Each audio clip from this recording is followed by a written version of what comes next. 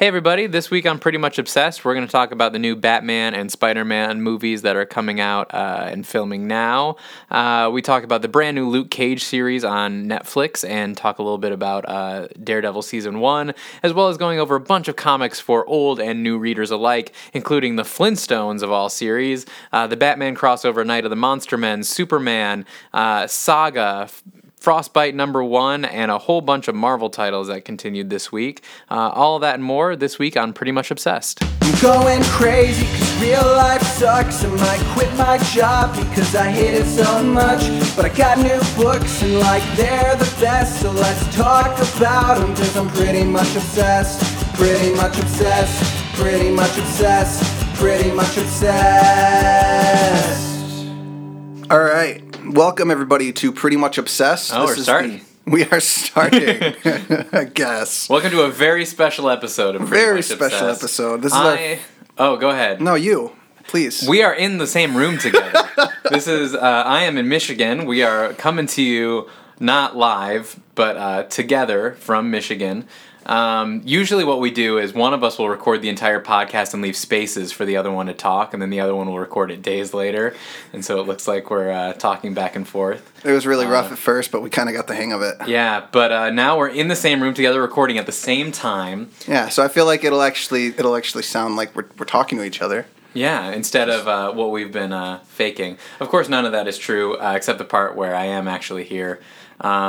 Just picture, if you will, a suburban basement studio. We're facing each other. The fire is crackling. Yeah. We have mugs of hot cocoa. Smoke billowing out the chimney from outside. Mm-hmm. It's raining like the Dickens.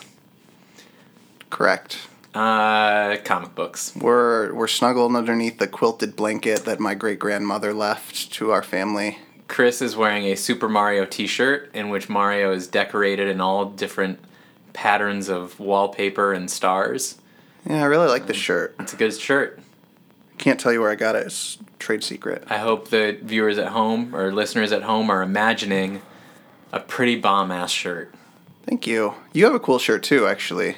We both really like each other's shirts. Yeah. Dalton's shirt says, "I don't listen to this kind of music." Yeah, it's a very snobby shirt representing Tiger Knee, local New York band. Ow! They're actually playing tonight, so I guess I wore this in honor of their show. Great. This is weird. It doesn't feel like we're recording a podcast. It just feels like we're just kind of sitting around chatting Which is right kind now. of the direction I want to go with this podcast because, you know, I love doing the whole, like, we're reporters on comic books thing, but it's like it's work. I want to that requires work, and that's a thing I don't like. I want to be able to play footsie with you while we talk about I comic books. intentionally spaced us out like a bit because I knew you were going to get ideas, and I didn't want it to interrupt my focus.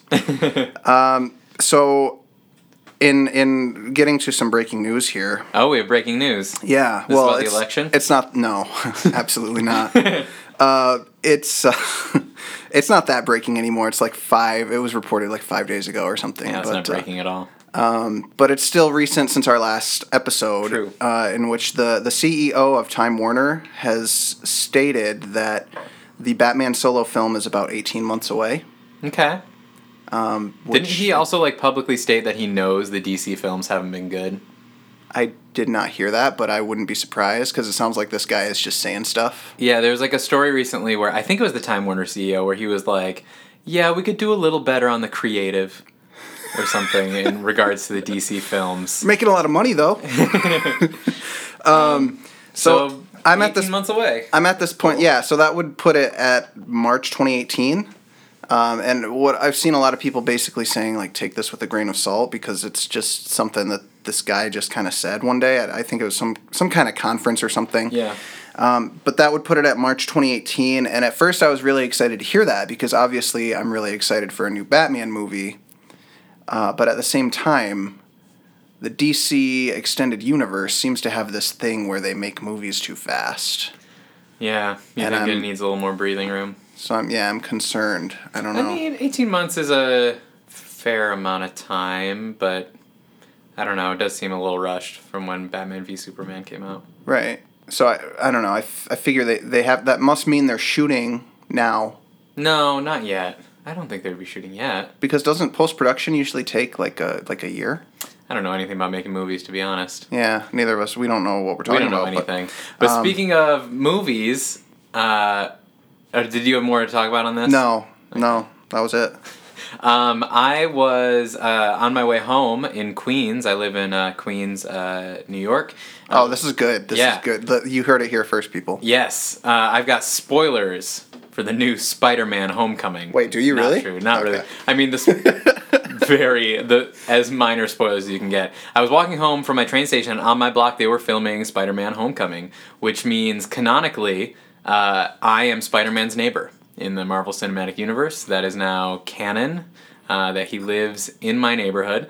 Actually, I'm going to be putting that on your Wikipedia article. Yeah, make me a Wikipedia article that just says that. There is one. For me? Yeah. Is that true? No. I felt like you had been creating one for years and like I was thinking about trying to after you left trying to make it really quick so that when you went to check it would be there, but then I was like I can't. A lot of work. I don't even know how to do that. I once changed it so that on Wikipedia it said that the director of the film Cube was Hillary Clinton. And that was up for a good day or so.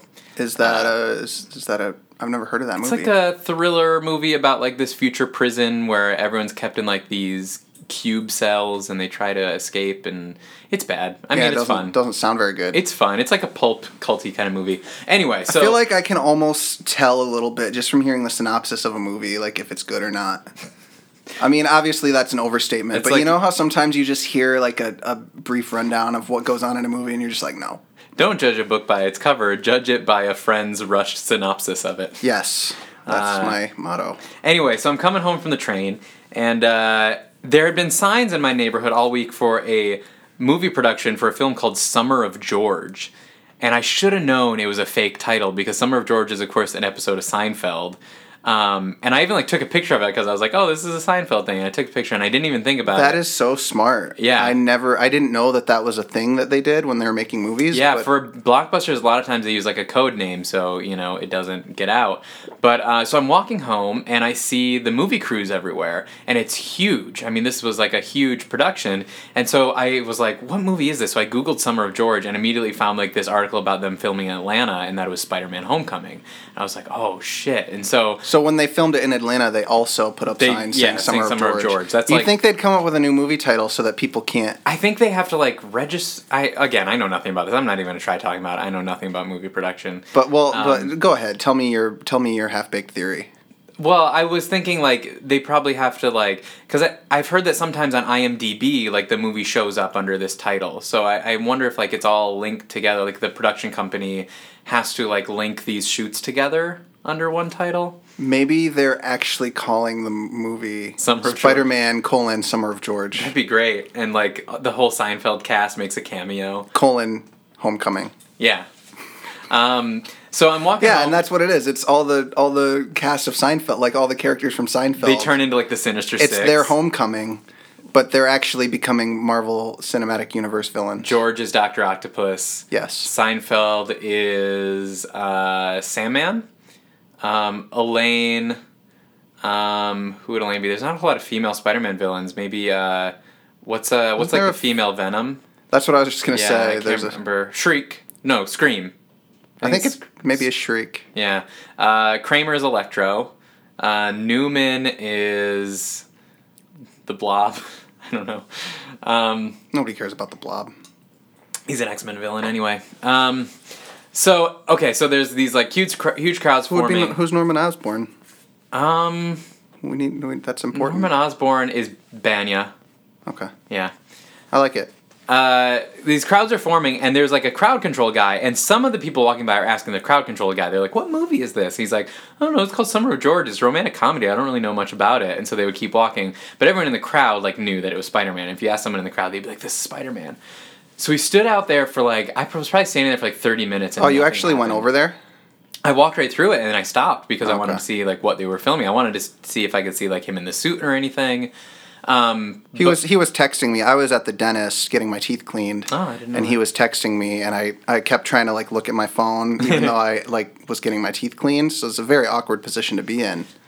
But, Spider-Man, so. So we were standing there for like 30 minutes in this crowd, nothing's happening, and finally when they did shoot, basically what I saw was Peter Parker in pink pajama pants and a white t-shirt look in the window of a dry cleaner and then cross the street. Nice. And that was what I saw. And then the crowd controller guy was like, all right, everybody, that's as exciting as it's going to get. We're just going to film that like 8 more times. And so I went home because I was hungry. But then right after that, they do like this big action sequence. What was cool is they had like this truck drive by that was just spraying the street with water. I think they like needed to look like it had just rained or something, Yeah. So like every few minutes, this truck would go by and just spray the street with water, which is kind of cool. But then I saw pictures online later of them filming another area of Queens with him actually in the suit and everything, and I wish I'd seen that, but. So spoilers, there's a scene where he wears pink pajama pants and checks on his laundry. Oh shoot, yeah, we really should have gave a spoiler alert. I bet he was washing his costume. That's my fan theory. Just like put it on Reddit. Gazing in the window longingly, like, is it dry yet? Is it done yet? Is my Aunt May gonna see it? But yeah, so that's my exciting movie news, is that I saw some of the Spider-Man shoot, and I'm his neighbor. Are you pretty excited for new Spider-Man? I am. He was so great in Civil War. Yeah, he was good. He is like, this is the movie Spider-Man. And they really had to nail it too. Yeah, they had to after 2 yeah kind of botched attempts. Not really. I mean, the first Spider-Man was great. Spider-Man 1 and Spider-Man 2. So I have to say, like, when I watch Tobey Maguire Spider-Man now, it's like funny to me. Like, it's like, this is not good. I went back and watched the first one, and it looks like a Power Rangers movie. Like, I remember you saying that like 10 years ago, even. Yeah, when that was when I was still defending it. I was like, that movie's awesome. I think Spider-Man 2 is phenomenal. The one with really? Doc Ock, yeah. Okay. I think that's the best Spider-Man movie so far. I think that's the only one I haven't seen since I first saw it. Yeah. But like, they're all gonna always hold a special place in my heart, except for 3 because everyone hated it. Even the Amazing Spider-Man reboot with Andrew Garfield? Well, no, I'm talking about the Tobey Maguire ones. Okay. Because those were, like, for me, like the first superhero movies. Yeah, those came out when I was, like, right at that age where I was starting to go to PG-13 films. Mm-hmm. And, like, that was the thing. And when I was a kid, it was awesome because I didn't know what was good yet. Yeah. So I'll always have a special appreciation for that. And, for the time, it was good. But now it's, like, it's time for... And they destroyed the whole franchise, but with the third one, that was just terrible. Yeah. It's time for them to it was time for them to come into the MCU and for them to really nail one that kind of felt like it fit in with these newer superhero movies. Well, yeah, and just being able to have Spider-Man in the MCU now is amazing. Yeah. So... Yeah. I forgot. Is there any word on who the villain is going to be? I feel like there were a million rumors, but I don't know if any of them got debunked. I think the big rumor is Michael Keaton is going to be the Vulture. I don't know if that's true, though. I did hear something about Michael Keaton recently. We should have done our research on how to make movies and the current rumors and stuff. No, research. We're just, None of the successful podcasters do research, Dalton. Yeah. You're going to learn that. All successful journalists stick with me, make kid. It up as they go. We're not. I mean, we're most certainly not journalists. I consider us journalists of the highest caliber. Striking integrity. Guys, there were so many good comics this week. This was a huge week. Dalton read all of them. I read so many. I was literally reading comics up until a half hour ago when I was on my way down here because there were so many good ones. I mean, here's why I think it was good for me. As you listeners know, I'm primarily a Marvel guy, although I'm reading a kind of shocking number of DC books right now that I never thought I would. But I'm a big Marvel guy, and as I've talked about on here before, they're kind of on this cycle now where like every fall they sort of relaunch things, which kind of puts them on like a TV show schedule, where like it's about 12 or 13 issues, and you get to like have an arc over that, and then it kind of goes on to a new story. And so we're reaching the point where all of those stories are climaxing. So all at the same time, simultaneous climaxes. I'm sorry, I gave him a look when he said climax, and it made me. He couldn't. I couldn't stop. He couldn't power through it. This is the danger of us being able to see each other while we do this. Well, we normally FaceTime while we record, but this is so much. The response time is so much better. Yeah. So a lot of these stories are kind of getting to the end of arcs that they've been building, and they were all just so satisfying. I mean, there's so many good titles out there. I'm gonna kind of go down the list a little bit later, but let's talk about some recommendations. Do you have any recommendations for any new readers? Old series, new series? I will recommend Superman #7, which I know you read. Did you read it? Yeah. It's great, isn't it? Yeah, it was great. It was a great return to what I liked about it when it started. Now, that came out last week. It's a one-shot, though, so you don't have to read Superman 1 through 6 to read that. Correct. And I Although, almost recommend you don't. where did the Annihilator stuff start? It started around end of issue 2, issue 3, yeah. Yeah, so, I mean, I would definitely read, like, those first two. Yeah. They were great, and I would skip the Annihilator stuff because I didn't like it. And nothing And really I wish productive happened. I almost wish I could go back and unread it and get my probably 30 minutes back. But this issue is fantastic. The premise is just Superman and his family go to the county fair. And Lois makes Superman promise not to be Superman while they're there, just be part of the family.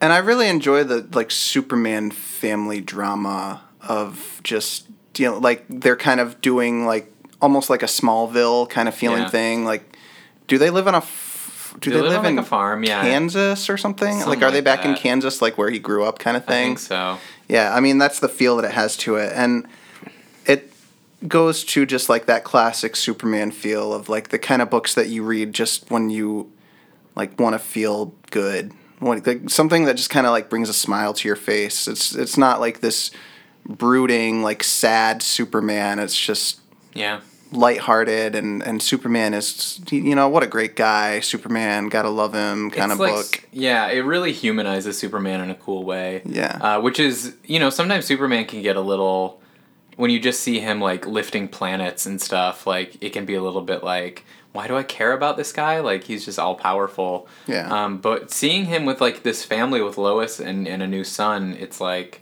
it's making me care about Superman, which I don't usually. Also, this is one where I happened to notice while I was reading that I really, really liked the art in it. Yeah.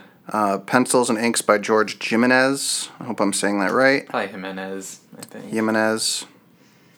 Really, really good stuff. And colors by Alejandro Sanchez. Yeah.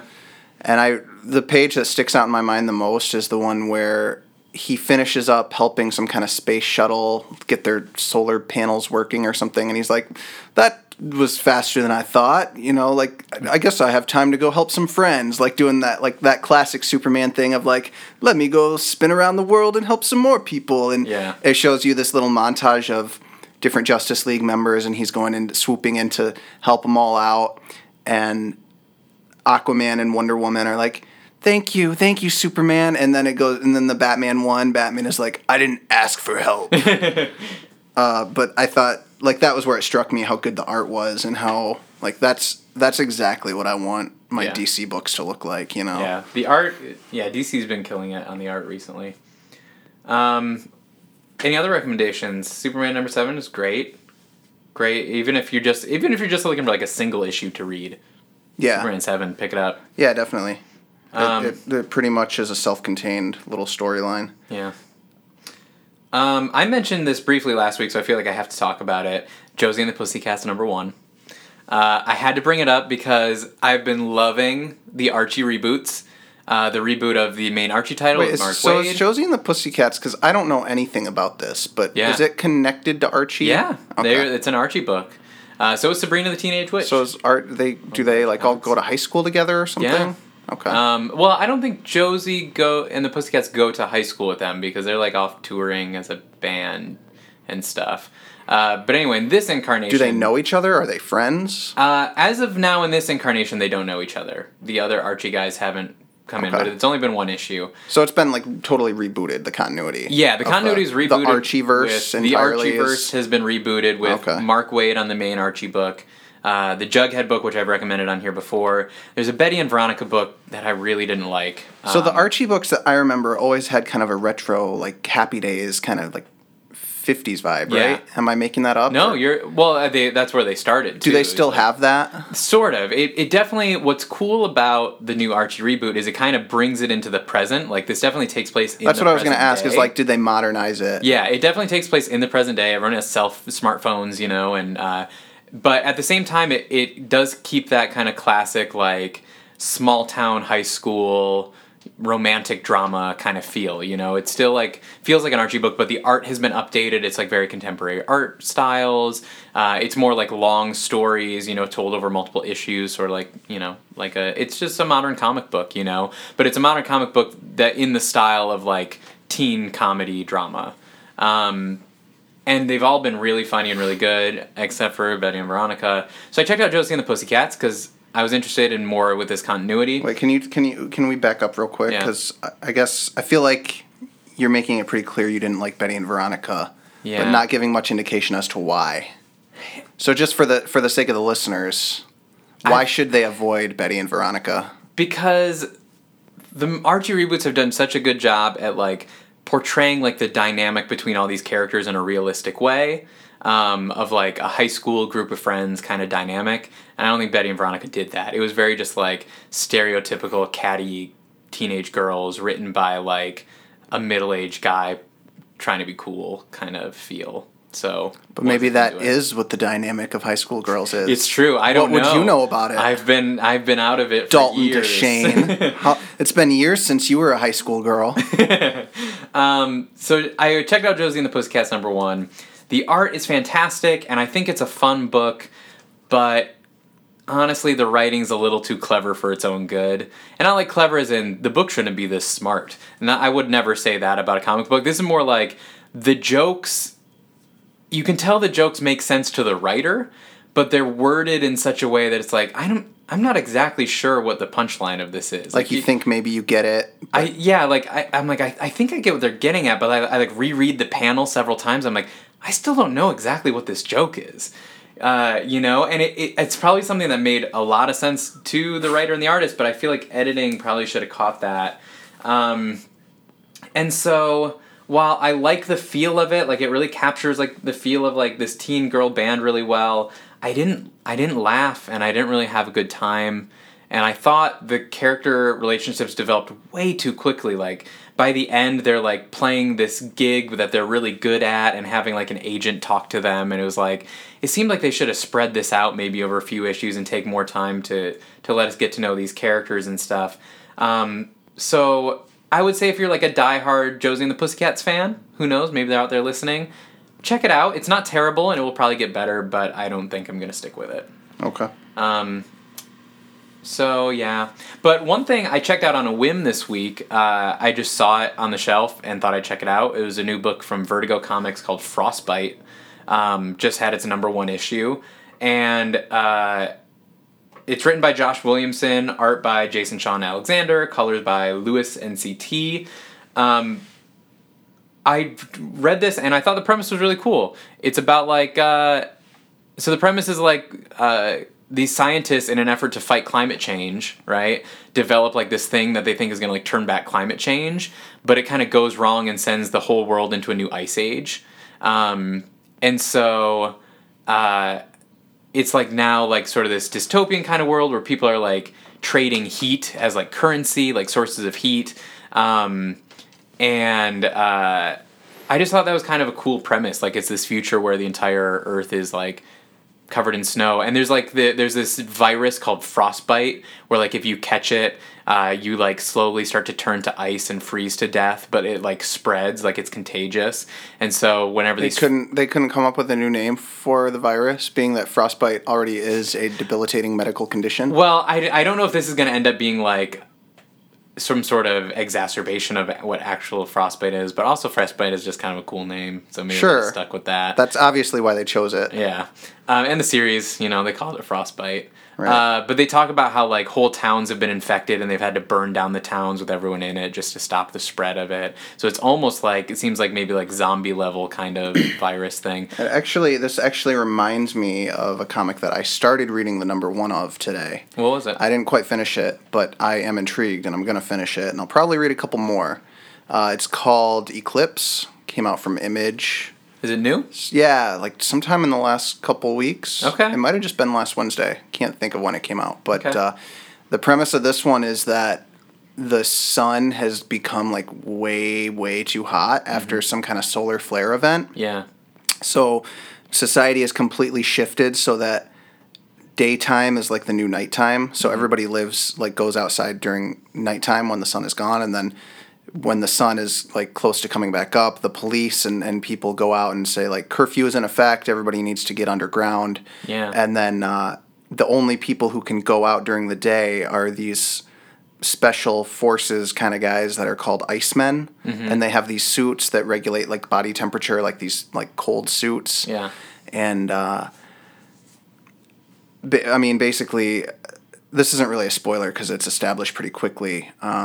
Somebody has been murdered where like somebody like forced them outside during the day, and so that's kind of like where it's taking off from is like this murder, and then there's like an investigation into what's going on. So these are kind of like opposite books. Yeah, so That's interesting. It is very interesting. If you're a fan of Iceman, check out Frostbite. If you're a fan of The Human Torch, check out Eclipse. Definitely. I think that's how it works. Recommendations carry a lot of weight. So yeah, Frostbite #1 was really good. My last recommendation for new readers is I feel like I've done a disservice on this podcast by not talking about Saga enough. And it's because I think in my head, I think everyone already knows about Saga, but of course this is a podcast for new readers, so maybe not everyone has. But guys, pick up the paperbacks of Saga. It's a long way on now. It's on issue 38, but this is like the book of like this generation of comics. It's a sci-fi epic. It's funny, it's violent, it's shocking. The art is second to none by Fiona Staples. It's written by Brian K. Vaughan, who's a comics legend in his own right. Pick up Saga. I mean, I know so many people in my own life that have gotten into comics because of Saga. Like my friend Molly, who might be listening to this, she told me like she got into comics because of Saga, and an issue came out this week, issue number 38, and it's still so good. Did you say what it's about? It's like it's tough to say. It's about like it's a sci-fi epic. I don't know anything about Saga. It's about there's like this war between these two species on these two planets, and this war ends up spreading throughout the galaxy to like entangling like multiple species and galaxies, and everyone gets embroiled in this war, and it follows this couple of one on each side who have a baby together, which is like forbidden.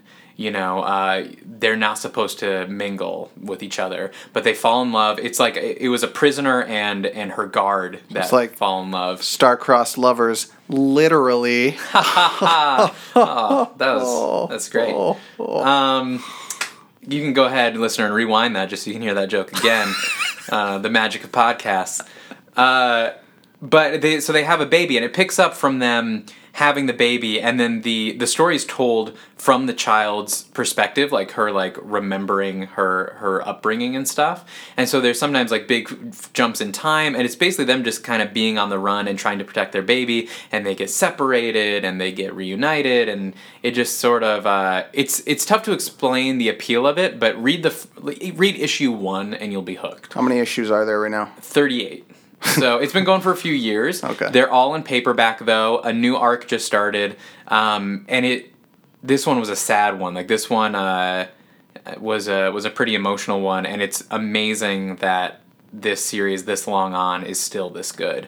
There were a couple issues early on that like made me cry. They were so powerful. It's a lot of back issues. It's a lot of back issues, but honestly, just pick up the great thing about Image Comics is usually the first paperback is only $10. So you can pick up like the first 6 issues for $10.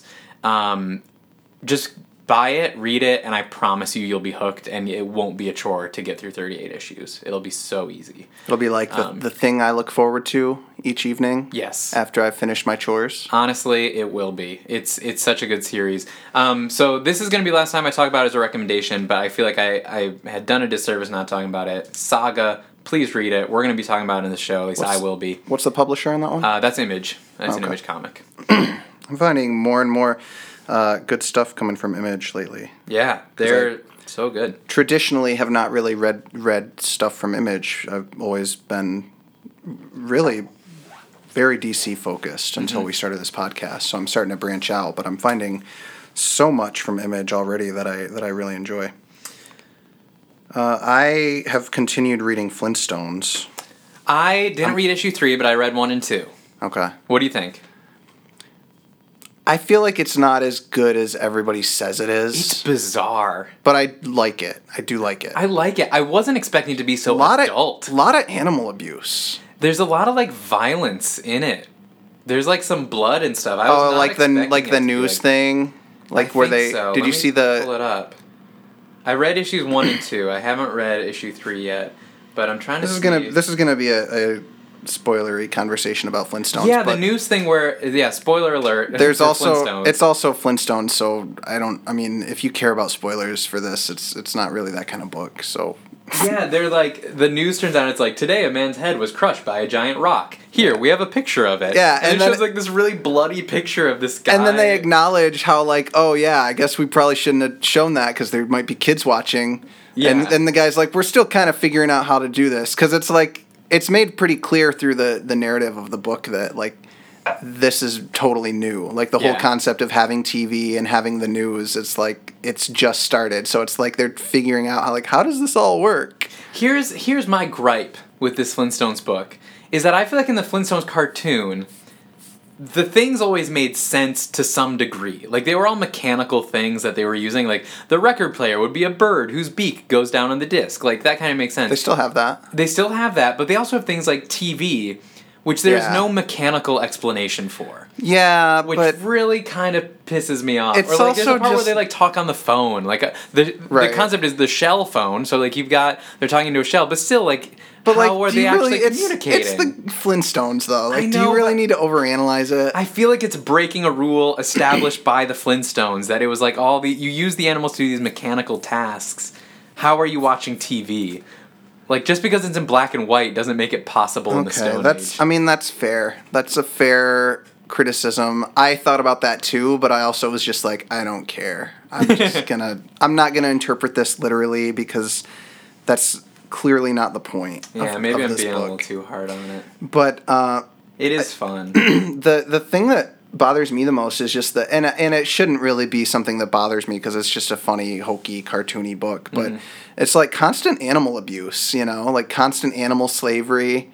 That was kind of in the original too, though. That the animals do everything. Right.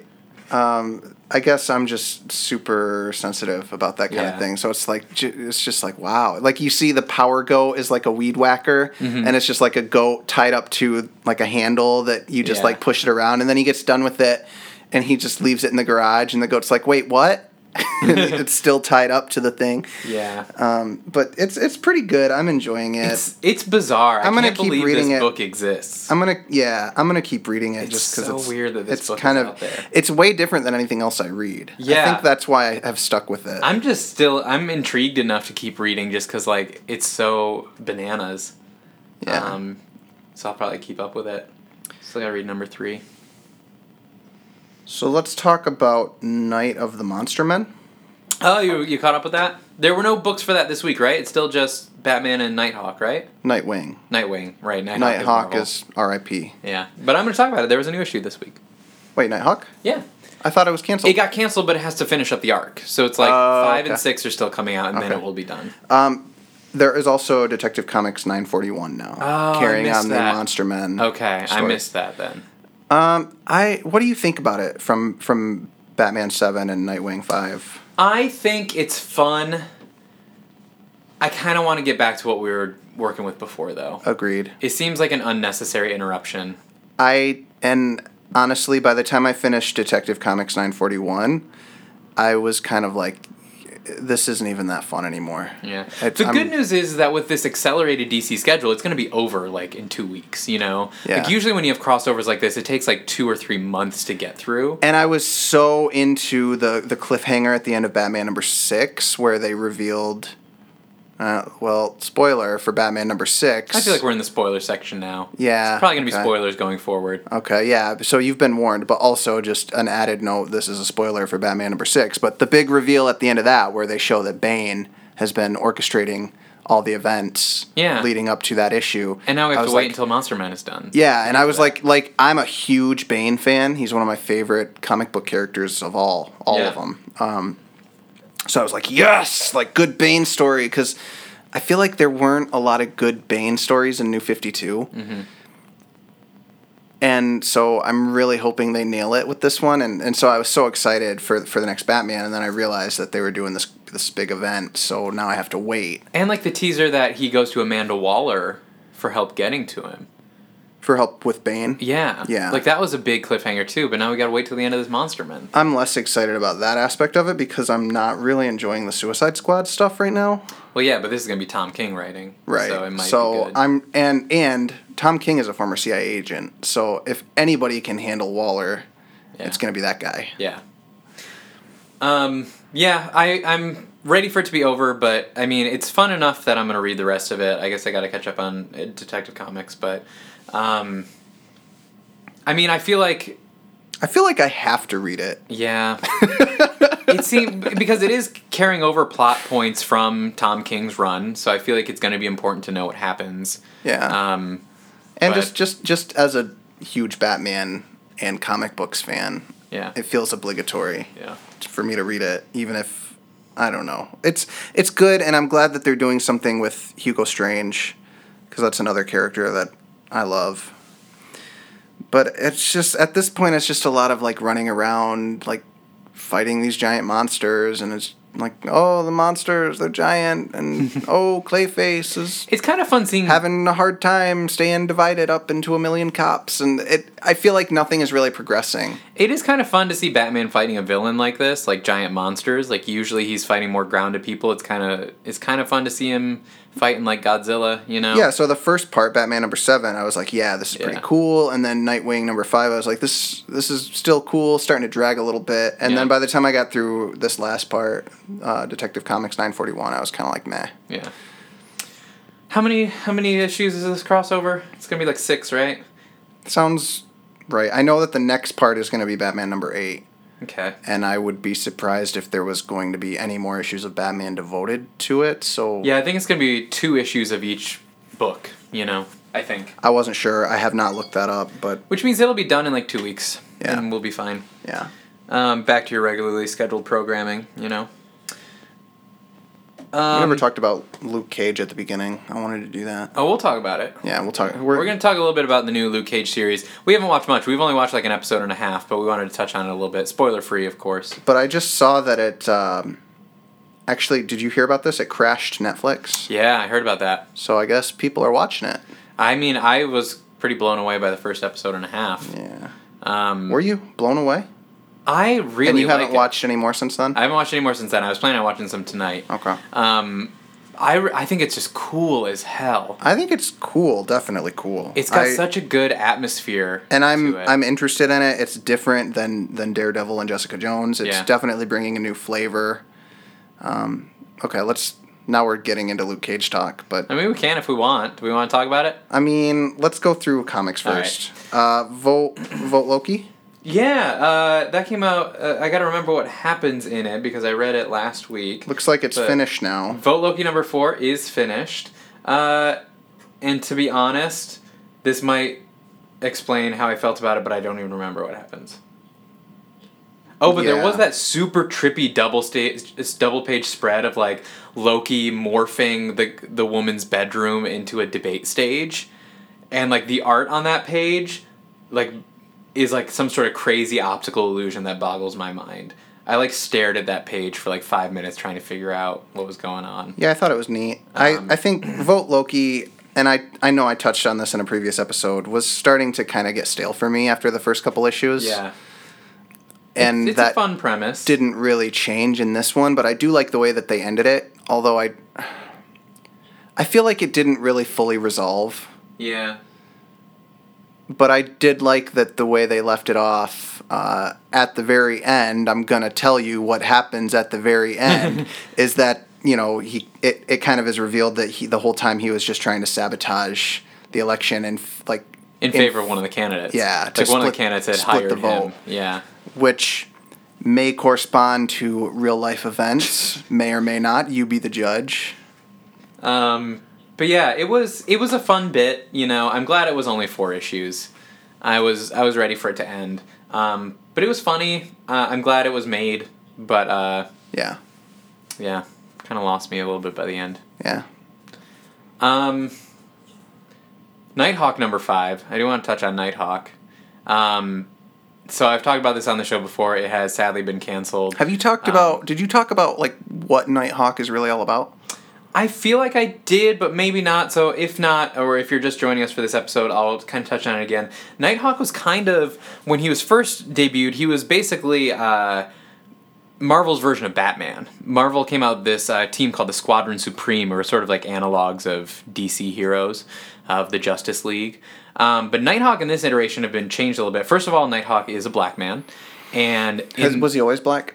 I believe so. I don't know too much about Squadron Supreme history, but I know he has been for a while. And it's also written by David Walker, who is a black comic writer who also writes Power Man and Iron Fist, and will be writing Occupy Avengers. I sung his praises last week. But this is about Nighthawk being a black hero in Chicago right now, who is fighting both corrupt cops that are killing unarmed black people in the streets, and also fighting this serial killer who is hunting down and killing cops that kill black people. So it's kind of this, it's exploring kind of both sides of this, where Nighthawk is trying to stop the people, the white cops that are killing black people, but he doesn't want to kill them, and he needs to also hunt down the black serial killer who is killing these cops, you know? So he's got to fight both sides of the line, which I think is such an apt like superhero metaphor for kind of like Black Lives Matter and the line that they have to walk while they have to disavow the violent people, you know, who go and attempt to kill cops while also condemning the racist cops themselves. And so this has been a fascinating book kind of about how Nighthawk as a black man has to deal with this kind of situation. And this week is the penultimate issue of the series, and he comes face to face with the killer himself, and then escapes. And Is this killer a pretty formidable opponent? It's not just some guy with a sniper rifle. No, I mean, yeah, he doesn't have any superpowers. He's just a killer. He's like the mirror image version of Nighthawk himself. In fact, there's this amazing sequence where Nighthawk is trying to build like a facial recognition model so he can find the guy again, because he's seen the guy's face, so he's trying to like build like a model of his face from his memory. And his assistant, or like his sidekick, is like, "What are you doing?" And he's like, "I'm trying to look at his face. I'm trying to identify him." And his assistant is like, "You want to know who he is? You want to know who the Revelator," that's the name of the killer. He's like, you want to know who the Revelator is? He's me. He's you. He's the father or the uncle or the older sister of the people that were killed, you know? Maybe he's the brother of someone the cops disappeared. He's the guy whose wife was found dead in a jail cell after she was arrested for a traffic violation. He's all of us, you know? And she's like saying like, you know, he's just one step away from what we already are. He's someone that's been attacked like we have, you know? That's who this guy is. He's just us. And it was just such a powerful sequence. And then at the end, Nighthawk has to confront this dirty cop who's been trafficking guns into Chicago and killing some of the good cops. And Nighthawk attacks him. And the guy's like, "You can't attack me. I'm a cop." And Nighthawk is just like, "I don't care," and snaps his neck.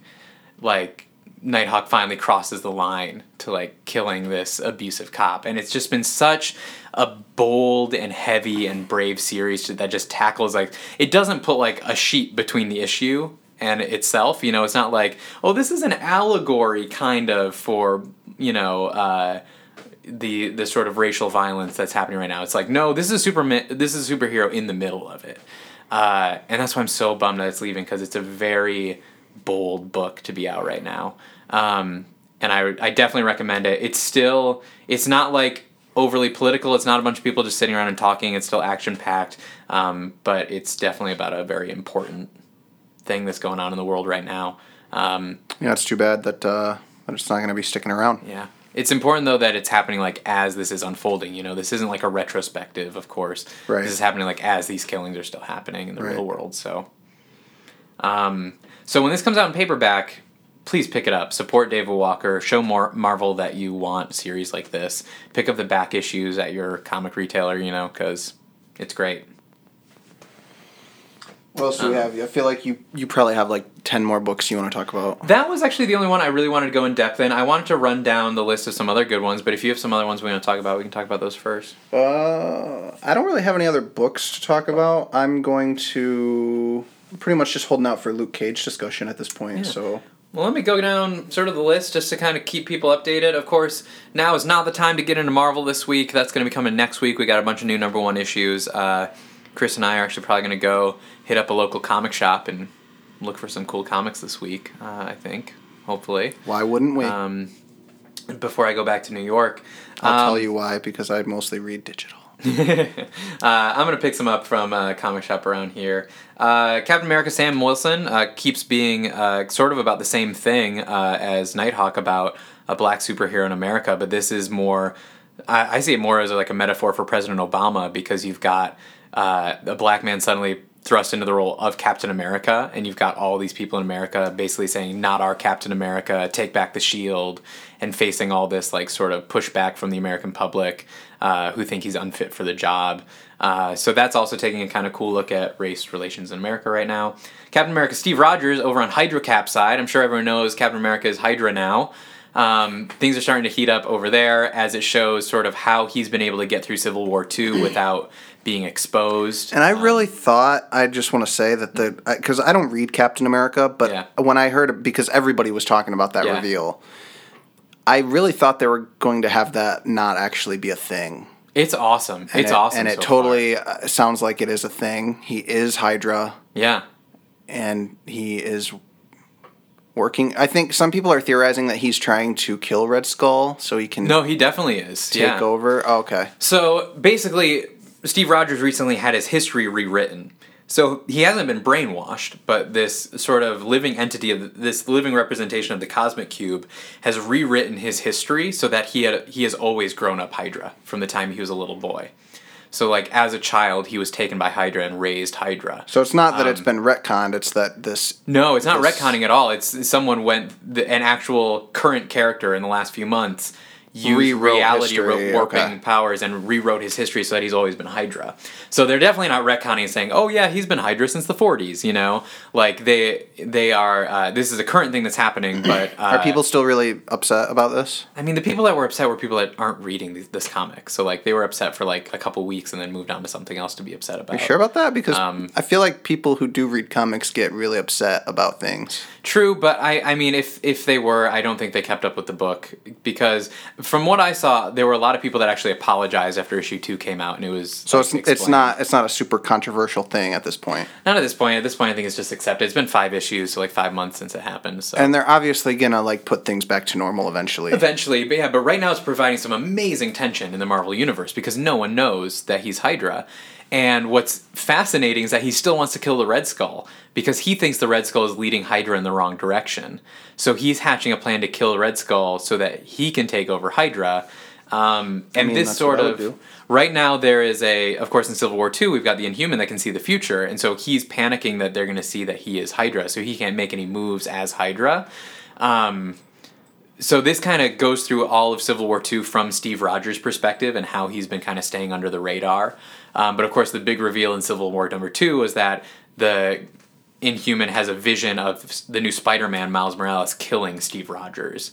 And so it doesn't reveal that he's Hydra, but there's been this reveal that he's going to get murdered by Spider-Man. My wheels were just starting to turn, thinking like, I bet this is gonna play very importantly into Civil War II. Yeah. And then Yeah, so we're going to see how that all turns out, but this issue is really great. I think this Hydra thing has been fantastic. Nick Spencer is just one of the best writers working at Marvel right now, so I trust anything he's doing. He's also writing Sam Wilson, he's also writing Ant-Man.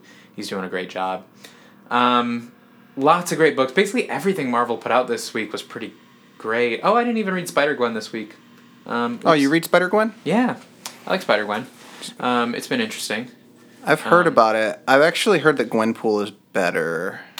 I kind of got out of Gwenpool. I read like 2 issues and then I stopped. Okay. I have Deadpool, and I felt like Gwenpool was just kind of retreading the same territory. Does Spider-Man exist in Gwenpool universe? So in the Gwenpool universe, Peter Parker, right? I meant does Peter Parker Spider-Man exist in Spider-Gwen universe? In the Spider-Gwen universe, Gwen, of course, was bitten by the radioactive spider, and Peter actually ends up turning into the Lizard and is killed by Spider-Gwen. Oh, okay. So that's kind of the big... So she's actually, like, in vengeance of Peter's death, kind of bearing the responsibility. Okay. Without, like, an Uncle Ben of her own. So Spider-Gwen's really good. I didn't read it this week, though, so I don't have much, of course, to say on it. Oh, I didn't read Web Warriors either. Man, there were so many good books, and I missed a couple of them. I want to shout out Al Ewing, who is writing Ultimates and New Avengers. We've talked about Ultimates on this show before. We're not going to go in depth on it this week, but Ultimates 11 was great. But New Avengers, man, too, is just so good. Both of his books are kind of for the more seasoned Marvel head. They're going into kind of some deep cut stuff, like the fallout of Secret Wars and stuff. But New Avengers is super funny and super action packed. Like it's not quite as heady as Ultimates is. There's this fantastic page. Squirrel Girl is on the New Avengers, who I love Squirrel Girl, and her issue this week was fantastic too. I keep hearing so much hype about Squirrel Girl, and I feel like it just came out of nowhere. Like I never heard of her until probably 3 weeks ago. I was seeing it rumored or speculated, like people saying online Anna Kendrick should play Squirrel Girl. Great, yeah. And that was the first time I ever heard of the character. I supported that campaign. And then I feel like since I heard about that, the Anna Kendrick campaign, I keep hearing about the book too. Like Squirrel Girl is awesome all of a sudden, and I don't know where that all came from. So Squirrel Girl was designed as like a joke character. Like she has the power to talk to squirrels. Like it's like the least useful power ever. She was a member of what was called the Great Lakes Avengers, which is like a joke Avengers team that like operated out of the Midwest, and like they were just not good. So just like everything terrible. In the Midwest, is no one takes it seriously. As we record this from Michigan, right? The Great Lakes Avengers, by the way, is coming back next month. Which sounds like it's going to be a funny series. But Squirrel Girl was always a joke character, but one of the jokes is like every time a writer would include her, they would have her beating some like unbeatable villain. Like they'd have her like beat up Dr. Doom or something like that somehow. And so it was but she'd just show up every once in a while as a joke, but she kind of became this cult favorite because of how terrible her powers was. She's like the underdog. She's the underdog, yeah. So eventually Marvel gave her own series, The Unbeatable Squirrel Girl, written by Ryan North, who wrote Adventure Time comics. He wrote the web series Dinosaur Comics, which probably a lot of people are familiar with. And talking to squirrels, that's her only power. Yeah, pretty much. The only thing that makes her extraordinary is that she talks to squirrels. I think she might have some like kind of super strength, okay, maybe, but mostly just talking to squirrels. Like you think she has super strength, or is it maybe just she's just pretty strong? I think she's maybe just pretty strong. I don't know. Like Batman strength. World. Yeah, like Batman strength. Okay. But the current Unbeatable Squirrel Girl series is fantastic. It's like just her as a poli-sci major. No, not poli-sci. She's studying computer science in college, and most of the time she just like talks to villains and like rehabilitates them instead of like fighting them, or uses her powers in like funny ways. It's a really, really funny book. It's one of the best, I think, funniest books out there. I'm gonna probably check it out. It sounds interesting. I love it. I love Unbeatable Squirrel Girl. That's another recommendation for new readers. Check out Unbeatable Squirrel Girl. It's so funny. Do you know how many issues the current run is? It's on number 12 right now. Okay. But honestly, you can jump in anywhere. Really? I would check out the most recent arc where Is it not really like a super dramatic kind of story arc type thing? I would check out the recent arc where she fights Mole Man, because like Mole Man is like this, kind of creeper that lives underground, and he comes up and she's like, "Hey Mole Man, like I understand that like you're not really understood, like I'm sorry about that." And then he falls in love with her because she's the only girl that's ever paid attention to him. And so then he turns into like one of those like clingy nice guys that's like, "Why don't you appreciate like all the nice things I'm doing for you?" And like it's just sort of like a metaphor for like girls getting harassed by like these guys, but like told through Mole Man. And it's a really, really funny kind of 3-issue arc. Sounds good. I'm gonna read it. But there's this great page in New Avengers this week, because Squirrel Girl now is also on an Avengers team, where they're fighting this guy that's like Vermin Man or something. He has this army of rats. And so Squirrel Girl has her squirrel like talk to the rats.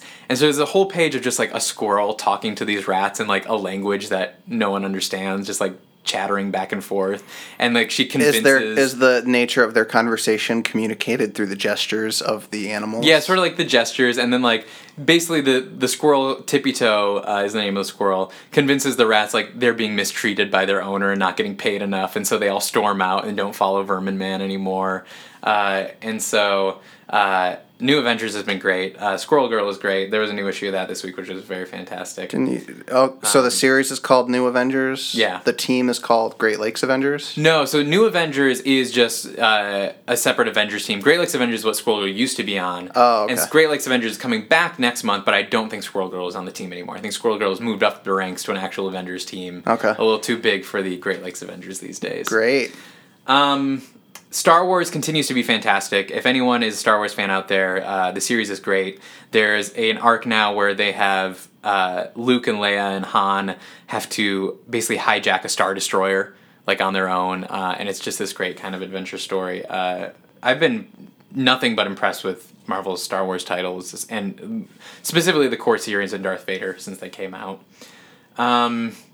That's most of, I think, what I want to talk about. Totally Awesome Hulk was great this week. The new Hulk, Amadeus Cho, is reeling from the death of Bruce Banner in Civil War II.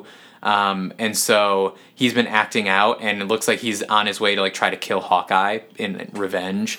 And so Black Panther has to come and stop him. There's a new series coming out with like a team, right? That Amadeus Cho is on as the new Hulk. Yeah, with, the Champions. With Viv from Vision. Viv, yeah. So that actually starts next week. It's called Champions. Okay. And it's about basically a lot of the younger heroes get fed up after Civil War II with the older heroes. They're like, these guys are arguing, they're fighting each other. It's very clearly like a Marvel take on Teen Titans kind of thing. Yeah, sort of. It seems like they're just like, screw these older guys, we're going to save the world our own way. And so it's like young Cyclops who's been brought back from the past, Miss Marvel, Nova, Viv from The Vision, Amadeus Cho as the Hulk.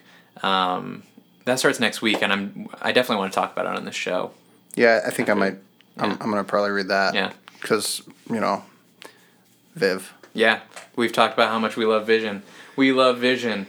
Yeah, there's just great books all around. Civil War Kingpin was great. I'm excited to see what this Kingpin series ends up being. Although I've been having trouble finding information about it on Marvel's website.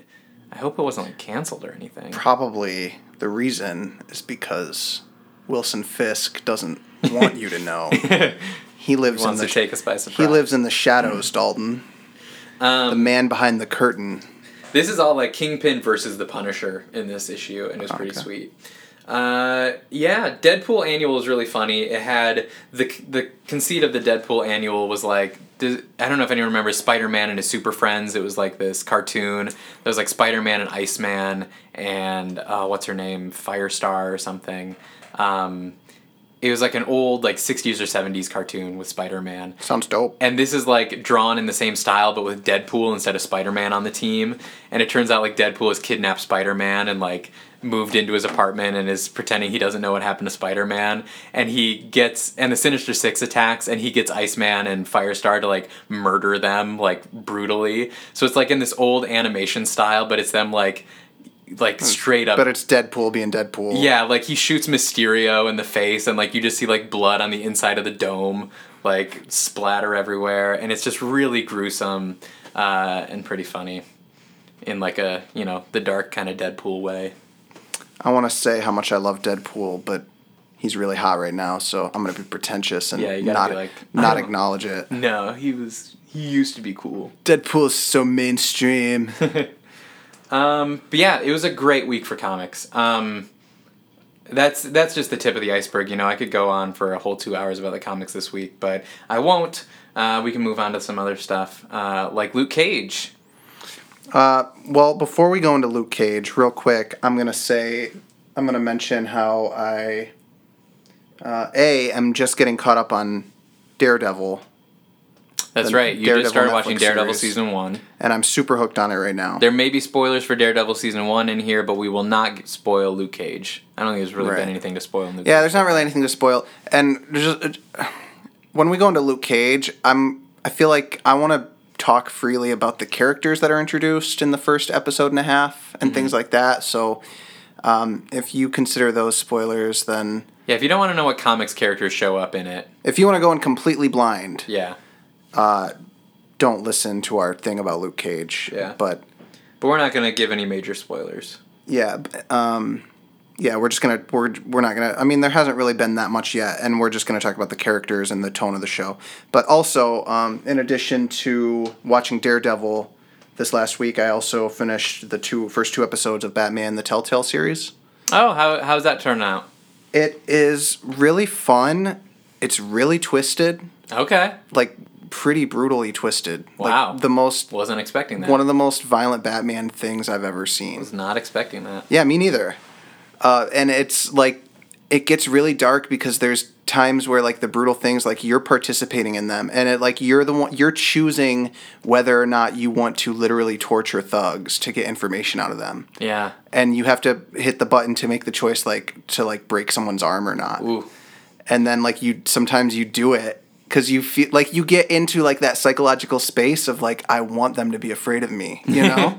Because there's always this thing in Batman, right, where sometimes the goons are like, we're not afraid of you, like we know you have your limits, you know, we know that you play by the rules or whatever. And so you kind of get into that space of like, no, I'm gonna like, tell me, like, where are they? And yeah, it's a dark Is it dark really little gory? game, and certain parts of it are a little bit. Okay. There's a part where you extract a bullet from a dead body's brain. Ooh. And you have to, like, because he's, like, at a crime scene and trying Yeah. to figure out what happened. And he sees that there's, like, a bullet hole in the guy's head, and he takes out, like, a little machine. And you have to actually rotate, like, the control stick to tunnel this little contraption into this guy's brain and then, like, pull it out. And, like, yeah, it's pretty sick stuff, man. Yeah. But it's good. I'm excited to play the rest of it. So, all right, that was all I had to say about that. I'm going to talk more about the Telltale series as it comes out. I think episode 3 should be pretty soon. The other thing I like about it is that Penguin is a pretty central character in it. And I'm not crazy about their interpretation on Penguin, but it's still, you know, love me a good Penguin story. So, but yeah, let's move on to Luke Cage. I think it's cool as hell. I'm really into it so far. We were talking about this a little bit last night, but I want to say it on air. It clearly doesn't seem like it's going to have the powerhouse villain that the other Netflix series have. Like, I feel like one of the strengths of Marvel's Netflix series is their villains. And which is so opposite to the movies. I'm so hesitant to make that call because I want it to have a villain like that. Maybe it because will. that to me, Yeah. and this goes back to what I was saying last night about how the Marvel movies don't really have that. Right. And to me, like all the Marvel movies, like there are some that I like more than others, some that I quite enjoyed, but overall I still find them like mostly pretty forgettable.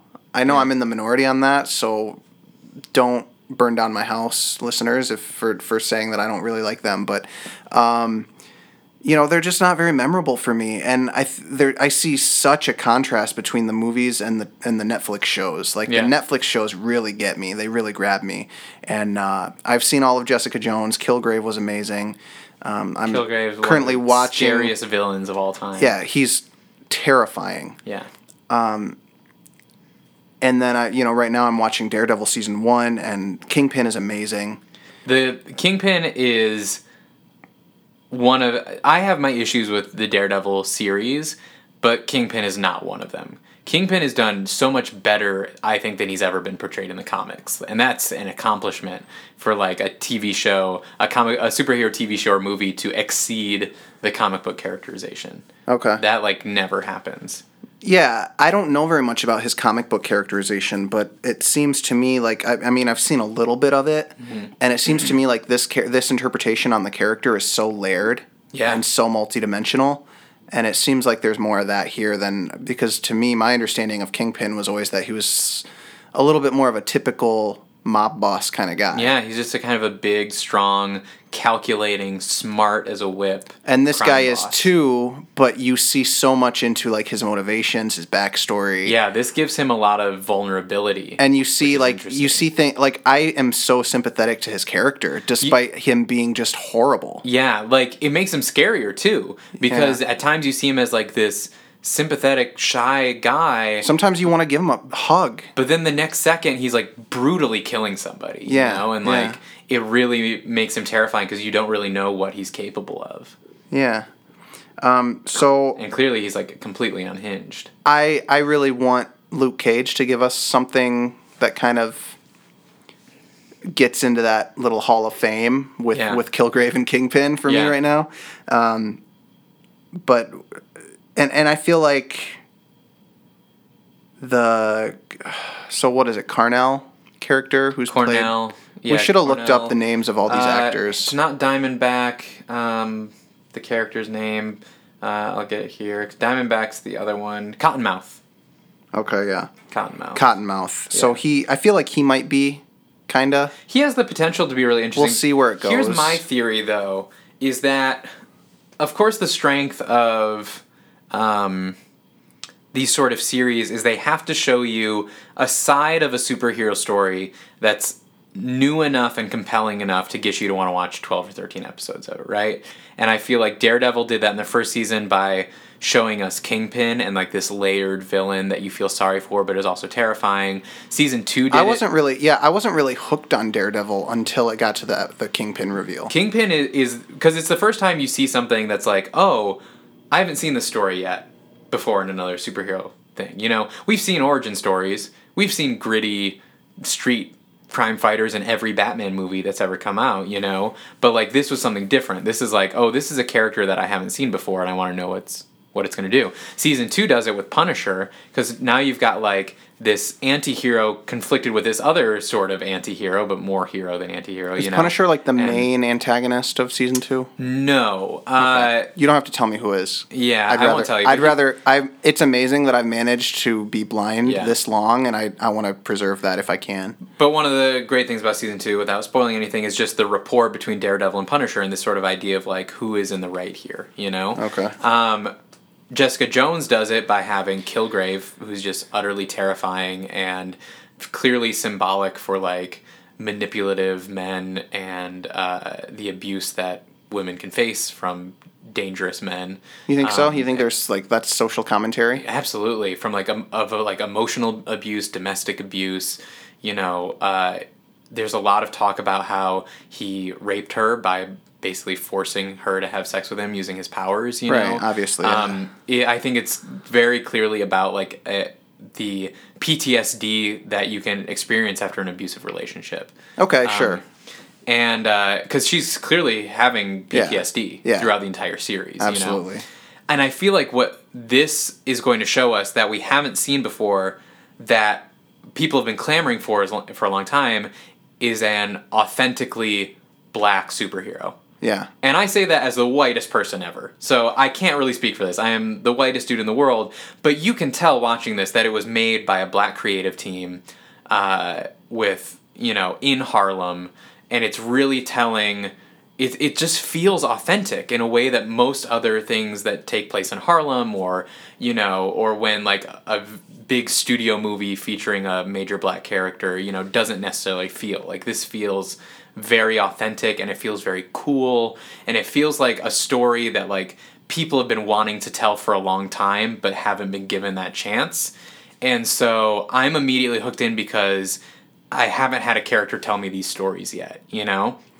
We've seen white heroes tell their stories, and this feels like a chance to get an entirely different perspective on the superhero experience by putting it in an authentically black perspective. Yeah, and I feel like what we've seen so far is very heavy on that. Yeah, and so I feel like even if Cottonmouth doesn't come out as the most terrifying villain of the Netflix series, the voice of the show is still strong enough that I think it's still going to be immensely enjoyable. Actually, though, now that I think about it, and you even said this last night, I think Cottonmouth will not be. I think, if anything, it's going to be Diamondback. Yeah. Who they have, so far, they've said his name. Yeah, but haven't actually shown him yet, which follows the same pattern as Daredevil and Jessica Jones. Like, you kind of go through a few episodes where you know these really terrifying guys are there, and they're watching, and they're participating indirectly, and then 3 or 4 episodes in, you get the reveal, and then they become a major constant character. So I want to be blown away by the Diamondback reveal.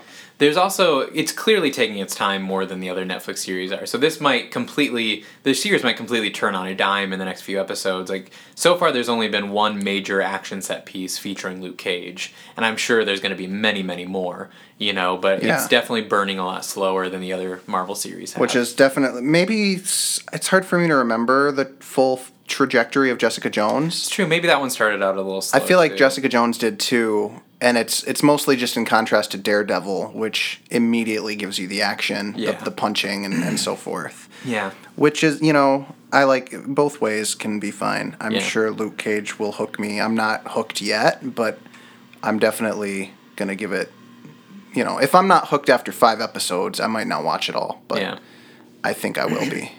Yeah. It's just like right now, the show kind of asks you to be interested in the character development first. Yeah.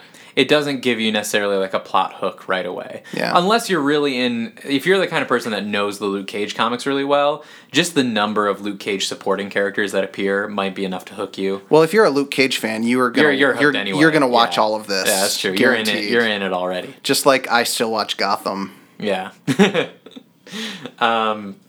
Yeah. Because there's a quite a who's who of Luke Cage characters in here that I didn't even realize, I realized as it was going on, like, oh, that's that person. I know that person. Are there any that you know well that you want to talk about at all? Misty Knight. Misty Knight, classic. And I even said this out loud when we were watching it last night. I was like, oh my god, that's Misty Knight. Yeah. Misty Knight, classic Marvel character, currently working with Sam Wilson in the Captain America series, former roommate of Jean Grey. Do you think that's pretty predictable that she would end up as a major character in this series? Oh yeah, I was definitely expecting her to appear, but you see the character before you find out who it is. Yeah. You meet the character, and then I don't think it's until the next episode that they actually say her name. And so when they said, hey, Misty... Right, if they do say it, you didn't catch it. Because I remember the moment where you were like, oh, is that Misty Knight? Yeah. The same thing with, there's this councilwoman named Mariah in here who, it's clear as Black Mariah, who's, a Luke Cage villain. Is she called Black Mariah because she's black? Well, she came out, in the blaxploitation days of comic books and movies. So. There's not some other explanation for black being part of her alias? Not that I know of. I think she's just Black Mariah. But... let me look here, see if there's anything else. First appeared in Luke Cage, Hero for Hire #5. Leader of a gang of New York criminals called the Rat Pack. I don't see any description for why she's called that. That's probably going to be kind of hard to find. Yeah, but she has recently appeared in the comics in the new Power Man and Iron Fist series by David Walker. She's one of the primary villains in the first arc. Okay. So that's what I knew her from. Okay. Yeah, I'm looking forward to seeing more of her. Because I think it's really interesting to put her in a political position. The way that she's been used so far makes her seem like you're not really sure how bad she is, how evil she is. And at first you think maybe she's just a good councilwoman with some bad ties. Right. But then it seems like this Rejuvenate Harlem thing has some darker undertones. Yeah, and it's kind of I feel like it's being kind of slowly teased and revealed that like you keep seeing a little bit more of her dark side. I want to see her turn and get violent all of a sudden. Right. I think that would be that's what I'm kind of like. That would be quite a reveal. That's what I'm waiting for is for her because now that you've told me that this is a major villain from the Marvel universe, I feel like that is bound to happen. Yeah. So excited for that. Yeah. Any other notes about Luke Cage? No, I think we got to keep watching it. Yeah. I definitely... which I'm going to probably do right now. Yeah, we might assuming go watch them. Assuming that Netflix is working again. Yeah. But any other things we have to talk about this week? Any other nerdery that we have... It's been kind of a busy week for me because I was coming back here to Michigan doing a lot of traveling. Where is Super Mario Run? It doesn't come out till the holidays. Oh, yeah, I thought it was going to be Christmas. Thought it was going to be sooner. No. I brought my Nintendo DS, so we might play some Pokemon here. 3DS. 3DS. What if we just left the podcast recording while we play Pokemon, and you just hear our fingers hitting the buttons? Then people would be like, I'm not listening to a 3-hour podcast. Yeah, they would unsubscribe. Probably. Don't unsubscribe. In fact, subscribe if you haven't already. We are going to play Pokemon, and I am going to destroy this fool because he does not IV breed or EV train. He doesn't even know what that means. No, I just play it to beat the Elite Four. This dude is a serious competitive player, so. I mean, I'm not super serious, but I am competitive for sure. I just play to beat the Elite Four and catch cool Pokemon. We should have a whole episode about Sun and Moon when it comes out. I'd be down for that. We should play Pokemon Uranium and talk about it on the podcast. I tried to play it and it was running really slow. It would you'd go into a battle and it was just unplayable because it was lagging so bad. So I was bummed, but yeah, I didn't get to play it. Well, instead of talking about ideas for the podcast, maybe we should wrap this one up. Go watch some Luke Cage or. Sounds good. Yeah, and we will be back next week. I think we're going to do a podcast next week where we'll be talking about some of the new Marvel #1 series, including Champions #1, Jessica Jones #1. There's a Amazing Kingpin. Spider-Man. I'm going to read Kingpin for sure. It's not coming out next week, though. Oh. It's not out yet. Assuming that it's still coming out at all, I guess we're unsure at this point. We still got to wait for Civil War II Kingpin #4 to come out. I think that's going to come out before the Kingpin series starts. Should I read any of those? It's only 4 issues. Okay. It's good. So, and it's by the same author that's going to be writing Kingpin, so it'll probably tie into it. Okay, so I probably will try to read those on. Yeah, I gotta make a list. I got a lot of books I'm saying I'm gonna read. That's great. Yeah. I hope our readers are saying that too, or our listeners, viewers, readers, listeners. I feel like every podcast makes that mistake, constantly. Yeah. They say viewers. All right, let's wrap this one up. We'll come to you next week. Send us your tweets at PMuchObsessed. Yeah, please send us any tweets, questions for us. We'll read them on air. Recommendations for books you want us to check out. We'll talk about them on the podcast. Or anything you want us to check out, talk about, anything at all. Send us pictures of you reading The Vision. Send us pictures of. No, I'm not gonna say it. Just even if you just want to say hi. Yeah, just a picture of you waving at the camera. At PMuchObsessed. And we'll see you guys next week. Bye. Bye-bye.